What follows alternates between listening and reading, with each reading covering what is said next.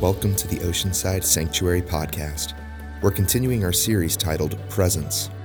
Throughout this series, we are learning to become aware of the divine in our midst.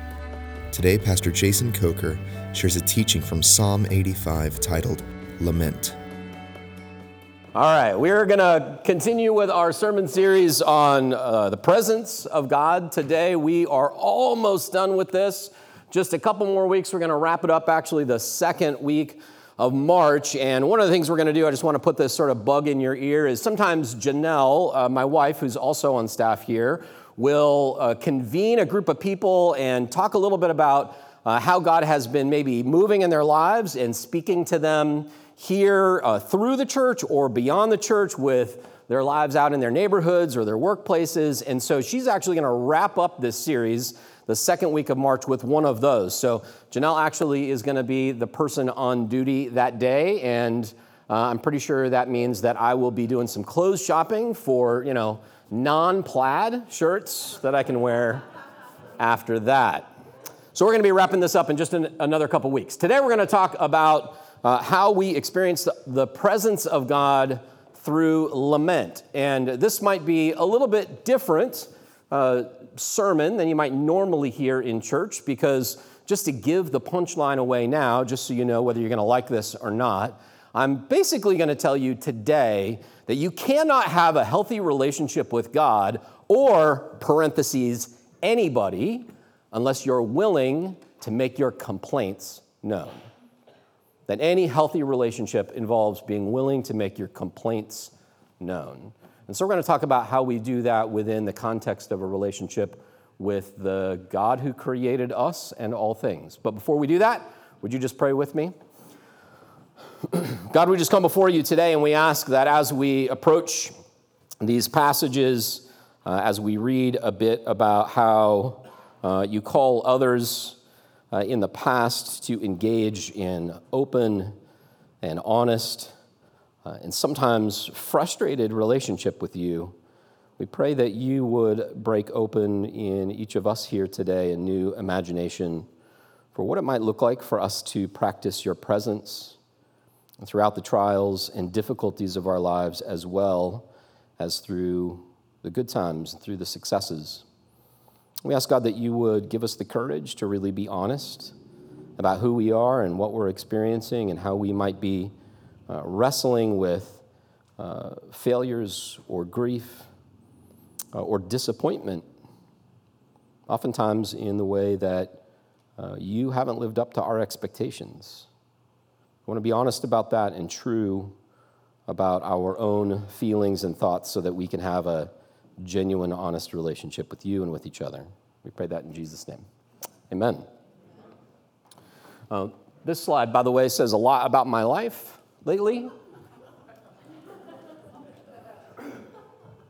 I don't know about you, but we have I'm getting a little music over here, Alex. If we could just turn that off, that would be awesome for me. So we're the kind of family that has sort of a small menagerie at home. We actually have two dogs and a cat. And ever since our youngest daughter moved out, our youngest daughter is in college now, so we are officially empty nesters. A new phenomenon has happened. We have two dogs. Those dogs are golden retrievers, and a cat. The cat belonged to our daughters and generally lived upstairs. But ever since our final daughter moved out of the house, a really interesting thing started to happen. The first thing that happened was our newest dog, Zeke, who's technically still a puppy, decided that it would be a good idea for him to sleep on our bed every night. And I'm the only person who thought that wasn't a great idea, so he decided he was going to sleep on the bed every night. And then, of course, Fern, the other dog, got jealous, and the next thing you know, she's sleeping on our bed every night. And then the cat, and the dogs, by the way, the dogs love the cat. The cat's name is Clementine. She's a little orange cat. The dogs just adore Clementine, but Clementine could not hate the dogs more. And so it took a little while, but eventually, after I think Clementine realized that our youngest daughter, wasn't coming back after a while, that's who she would sleep with at night, pretty soon Clementine started making her way down to our bedroom, which is down in like the lower level of our house. And so next thing you know, Clementine jumps up into the bed and she's sleeping with us, which makes for some interesting fireworks because this picture pretty much captures Clementine's general attitude about life. Whereas Zeke and Fern, like dogs generally are, Zeke and Fern are eternal optimists. Everything is good, everything is okay. Even when things are bad, it's gonna be okay, right? They wanna be in your face, affirming you at all times, no matter what you say, no matter what you do. And can we just be honest? Like, I like dogs. There are 2 dogs here today, this morning. No offense to the dogs in the room or the dog lovers in the room. I just find it hard to respect that.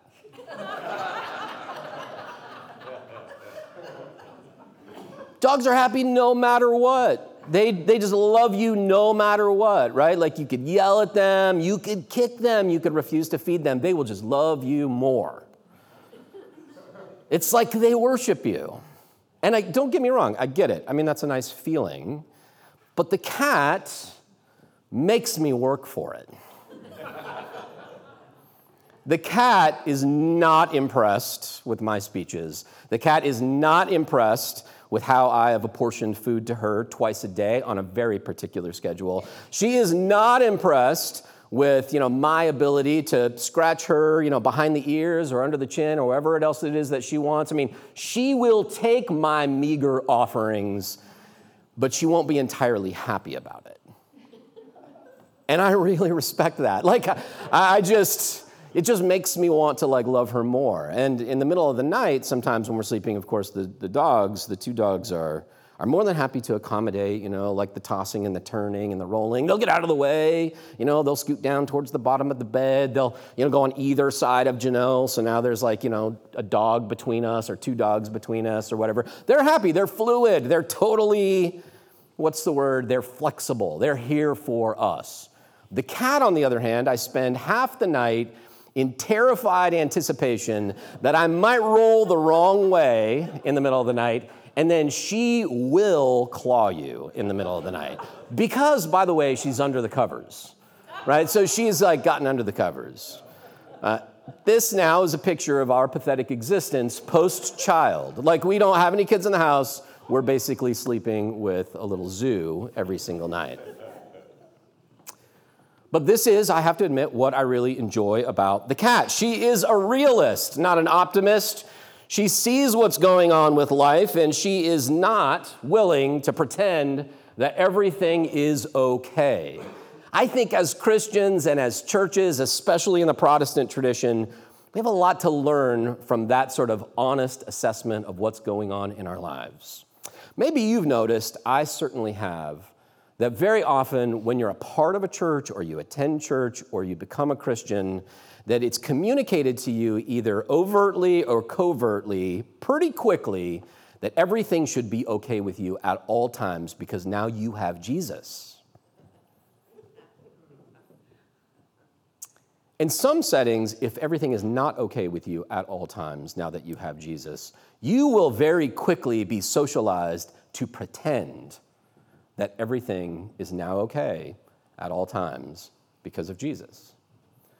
If you show up in this place and somebody says, "How you doing?" and you tell them the truth about how you're doing, and it's anything less than, puppies and sunshine and rainbows from, Monday through Friday, then that messes with our theology. And so today I want to talk about this wonderful tradition that we have from the Jewish tradition called lament. Lament exists not just in the Jewish tradition. In fact, like a lot of things in the Old Testament, communal lamentation comes from the culture around the ancient Jews who lived in the ancient Near East, where there was a common practice that when things didn't go the way everybody thought they should, that they would often gather and they would lodge their complaints to God as a part of their worship service, as a part of their gathering. And that's an incredible contrast to, I think, what we often do in church when we are trying to cozy up to God with nothing but our praise and our doxology. Psalm chapter 85 verses, I'm going to start in verse 1. We're going to go ahead and read through it. Today we had this psalm as a part of our public reading, but we actually started a little bit later than this. So I'm going to back up a little bit. I'm just going to read through Psalm 85. It's not a very long psalm, but you might have to hang in there with me for just a few minutes. This is a perfect example of a communal lament. Like a lot of psalms, Psalm 85 is essentially a kind of a liturgical structure for a worship gathering for the ancient Jews. And it would have been a useful worship service for them if, as a people, they suddenly were experiencing a bit of failure in their lives, or dashed hopes, or dashed expectations, or, God forbid, violence, or other sort of forms of curses in their lives. Now, we're talking about ancient Jews, so they have spent the majority of their existence experiencing those kinds of horrors and failures. So one of the reasons why the Jewish tradition is so rich with lament. So let's read this together, and we'll see a couple of patterns. Psalm 85, verse 1. To the leader, this is the worship leader essentially, to the leader of the Korahites, a psalm. Lord, you were favorable to your land. You restored the fortunes of Jacob. You forgave the iniquity of your people. You pardoned all their sin. Selah, which just means, of course, pause and reflect. You withdrew all your wrath. You turned from your hot anger. Restore us again, O God of our salvation, and put away your indignation towards us.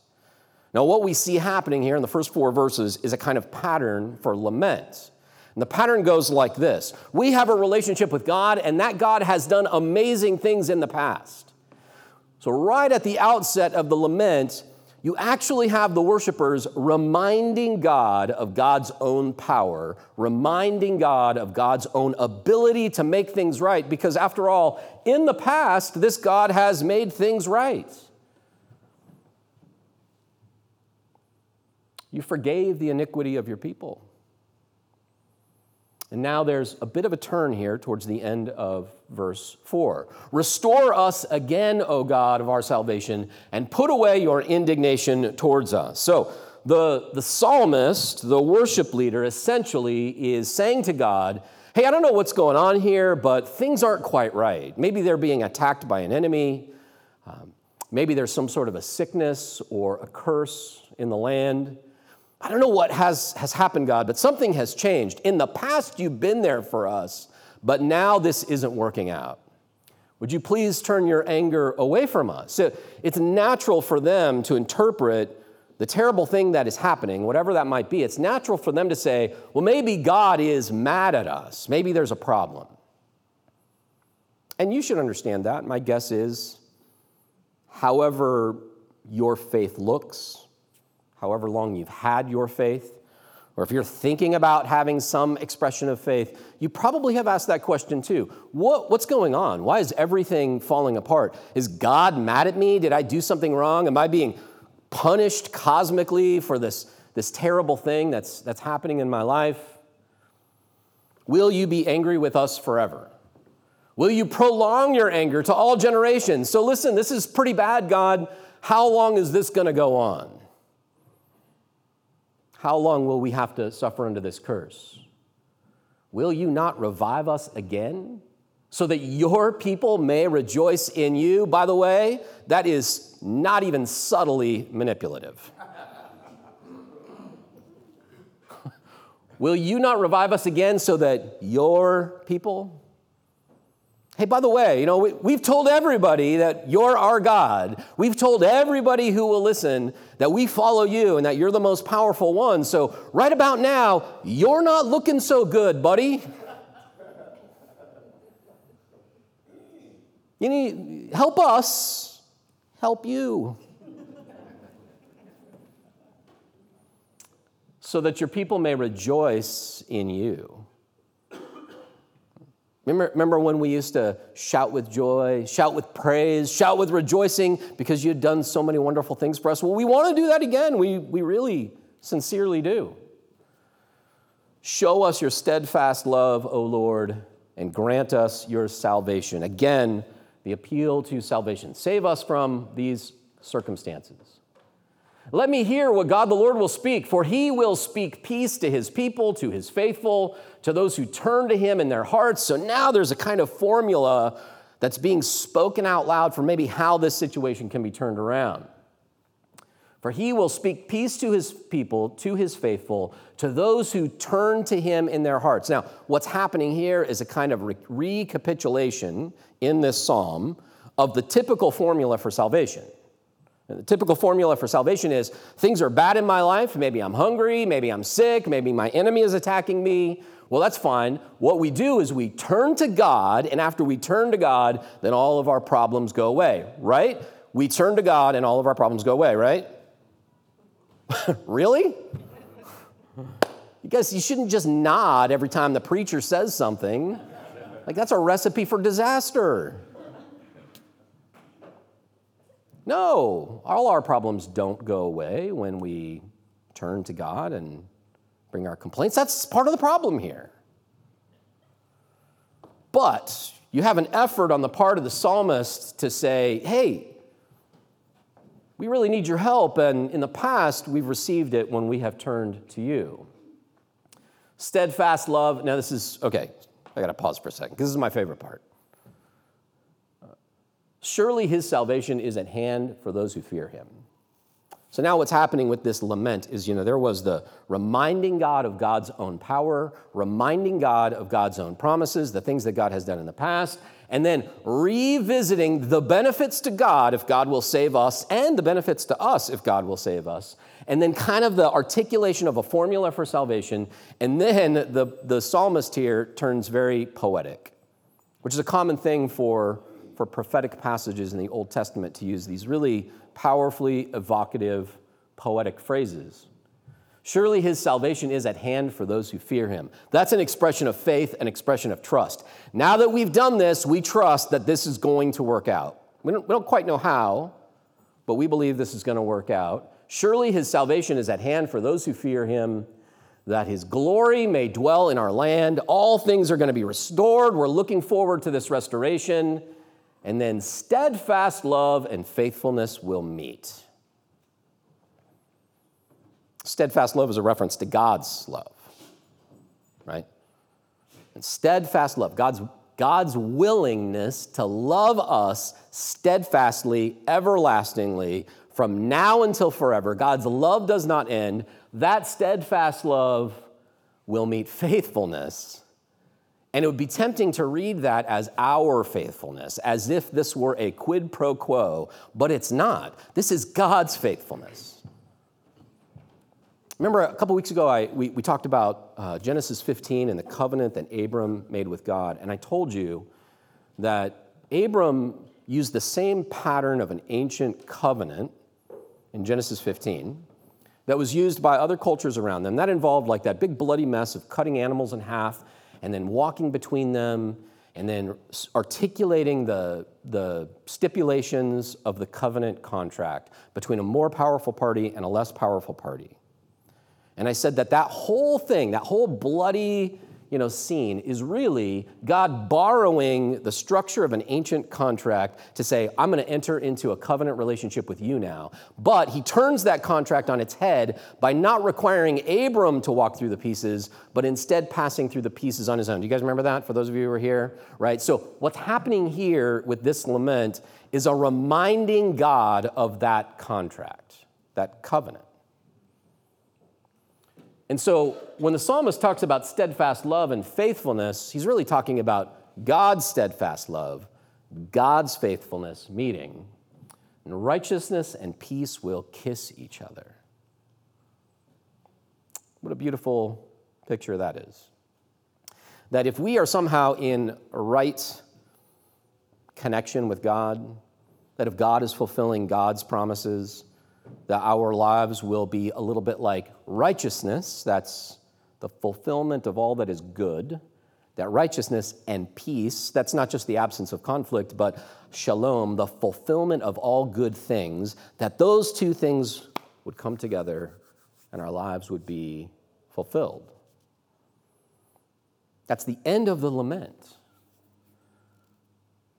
This whole form, this whole prayer, this whole sort of liturgical gathering that we call a lament is a community's coming together in an effort to say to God, things are not right and we want you to help us make them right again.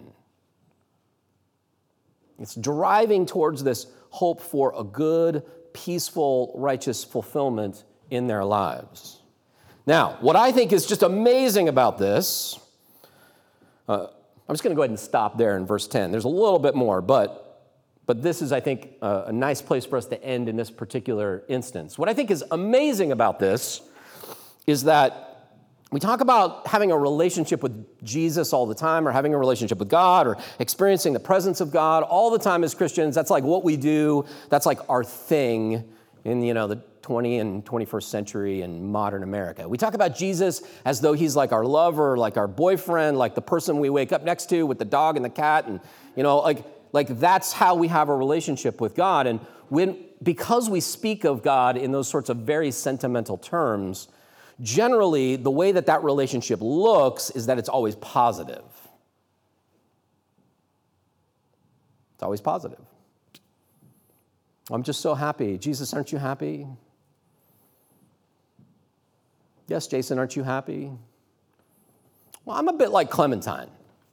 No, I'm not happy. I actually have a few complaints that I'd like you to hear. Now you know, by the way, what it's like to be married to me. You can give Janelle all of your condolences later. Hey, listen, I'm a little grumpy about this, or I'm a little upset about that. Like when you're in a relationship with somebody, there are expectations on both sides. Sometimes those expectations are good. Sometimes they're not good. But having a relationship means working that out. And you can only work that out by being honest about them. Why isn't the same thing true of our relationship with God? Shouldn't we be willing to stand before God and bring our complaint? Or do we approach God with our complaints and mask them as praise? When we do that in our actual physical face-to-face relationships with each other, we call that toxic. It's like nothing worse than toxic positivity for me. If you have a problem with me, say so. I might not like it. I might raise my voice. I might get defensive. I might be hurt.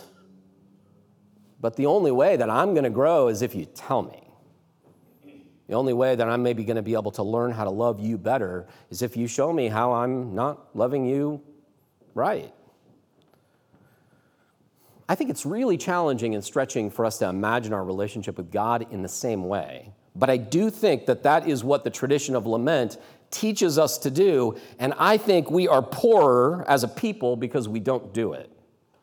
I love this quote. This is Walter Brueggemann, who's a mainline Old Testament scholar and always has really challenging things, I think, to share. But he's particularly hot on this issue of lament and how we haven't incorporated lament into our worship gatherings. He says this: where lament is absent, covenant comes into being only as a celebration of joy and well-being. You ever been a part of a church where all it ever was a celebration of joy and well-being? Well, that's fun as long as things are going well. I mean, that's fun as long as everybody in the congregation is rich enough to be happy, or at least pretend like they're happy, right? He goes on to say this: or in political categories, the greater party, so that would be God, the greater party is surrounded by subjects who are always yes men and women from whom never is heard a discouraging word. And since such a celebrative, by the way, not a real word, but who am I to argue with him, right?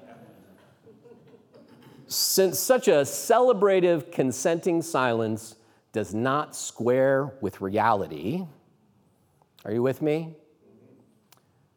Since such a celebrative, consenting silence does not square with reality, covenant minus lament is finally a practice of denial, cover-up, and pretense which sanctions social control. Okay, so what Brueggemann basically is saying is that when we all get together and we insist as people of faith, or people are trying to have faith, or people who are struggling with their faith, or people who are wondering if it's okay to lose their faith, because that's all of us here, right?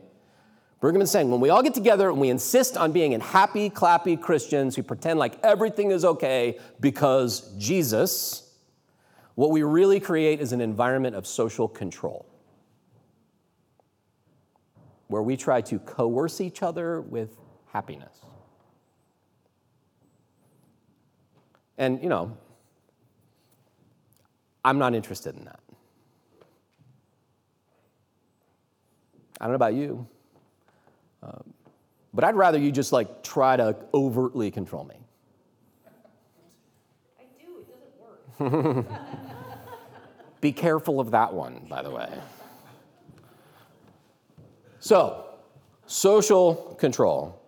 Brueggemann goes on to say this. I think this is really helpful. He says, where there is lament, in other words, if we have a community of people who are willing to engage in lament with God, the believer is able to take initiative with God and so develop over against God the ego strength that is necessary for responsible faith. But where the capacity to initiate lament is absent, one is left only with praise and doxology. The absence of lament makes a religion of coercive obedience the only possibility. Okay, so I know, it's getting to be a little bit long. I'm almost done. So what Brueggemann's saying here, of course, is just that in order for us to be healthy human beings, to exist in a healthy relationship, we have to have a strong enough ego to look somebody else in the eye and say, hey, I don't agree. Hey, I actually don't like it when you speak to me that way. You know what? I don't think that's right, and I don't want to participate in that anymore. Now, my guess is that you all have experienced the necessity of that kind of strength in your relationships with your spouse, or a boyfriend or a girlfriend, or a business partner, or a coworker, or a family member. You probably all experienced that. You need to develop enough of a sense of yourself that you can stand up to the other person who isn't meeting your needs. Lament teaches us that we need to be able to do the same thing with God. That it's not a real relationship if you don't. It's not a real relationship if you don't. Jesus, towards the end of his ministry, took his disciples, he gathered them together, and he said, listen, I no longer call you my students, I now call you my friends. Because being a Christian and being a person of faith is a process of growing up. God doesn't want you to be codependent little children who come in here every Sunday and worship him no matter what's going on with the rest of your lives and pretending like everything is okay. Everything's not okay. And God wants to have that kind of relationship with us. So we lose a sense of the genuine presence of God when we aren't willing to do that. So just a couple questions before we wrap this up.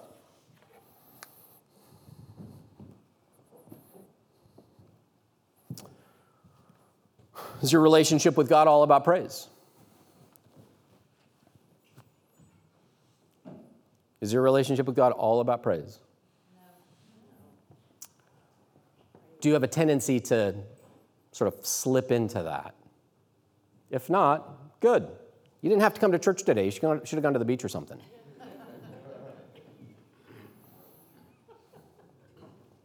But if you find yourself when you walk into this space or any other space that's Christian, and you find yourself feeling the pressure to conform to some false, toxic positivity, please don't do that. If you want, I'll loan Clementine to you for a couple of nights. Or a month or two. Yeah. And she will quickly cure you of that. My second question is, How are you in your life, not just here, but in your family relationships or your friendships or your domestic partnerships? How are you participating in a kind of silent consent? Like by shutting up about what's going on in your life? By being unwilling to speak it, by being unwilling to be real and honest about it? How are you giving silent consent to the inequality of that relationship?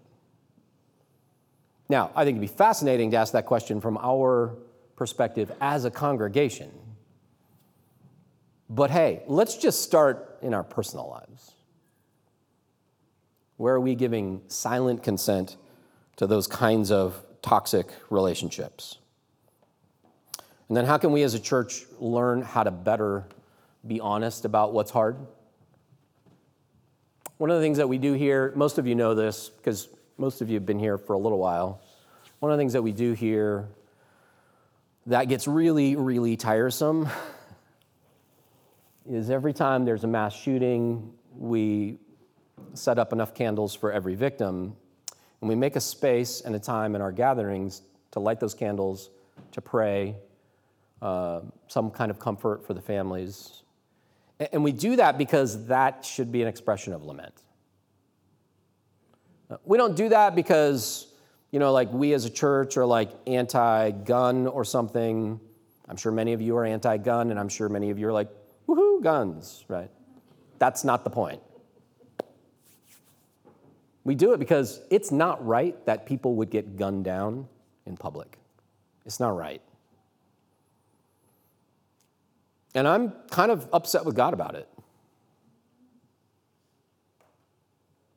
And so I need to come here with all of you and light those candles and express that complaint. I know it's not going to fix it. And we don't pretend that our prayers are going to fix that problem. We talk about that all the time here. But I'm also not going to pretend that I'm not really, really frustrated about that issue, and that part of my frustration is with God.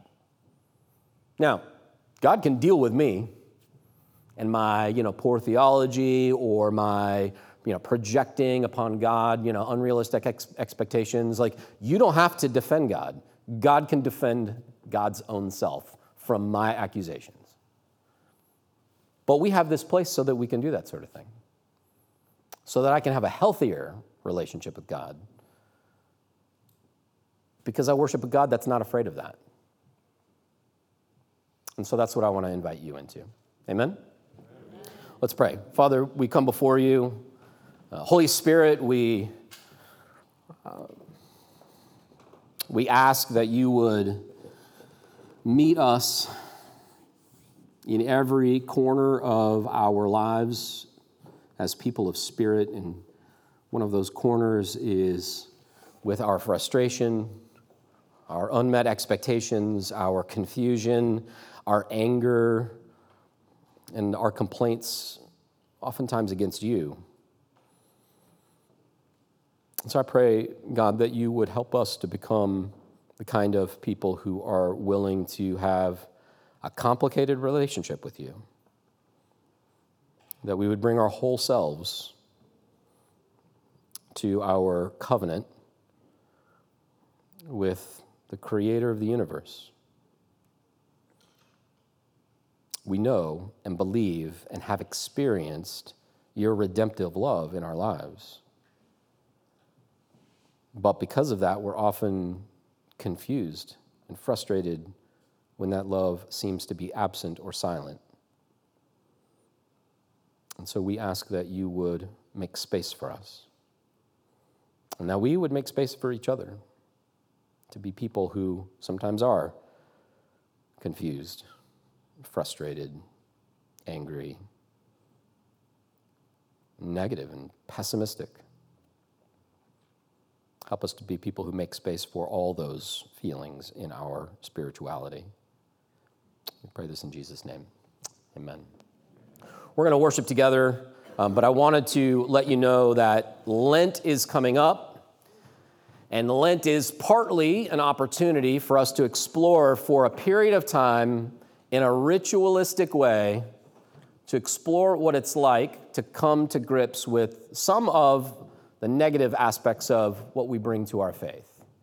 And so I want to invite you actually this year to do a devotional with us as a congregation.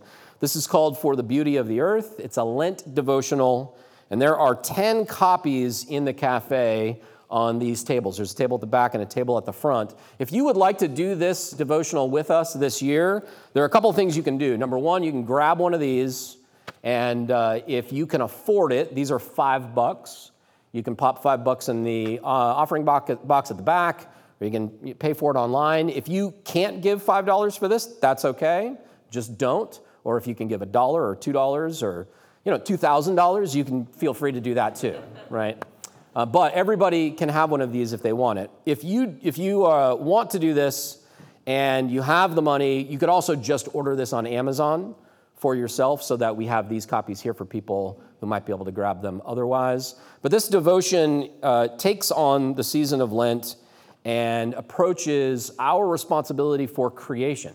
That's why it's called For the Beauty of the Earth. And one of the things our church is doing is getting more involved in advocating for environmental issues. That's why we're doing the Surfrider beach cleanup next month. And so that's a theme that we're trying to lean into more this year. So I want to invite you to do this with us for the Lent season. Would you just stand? Let's worship together before we head out.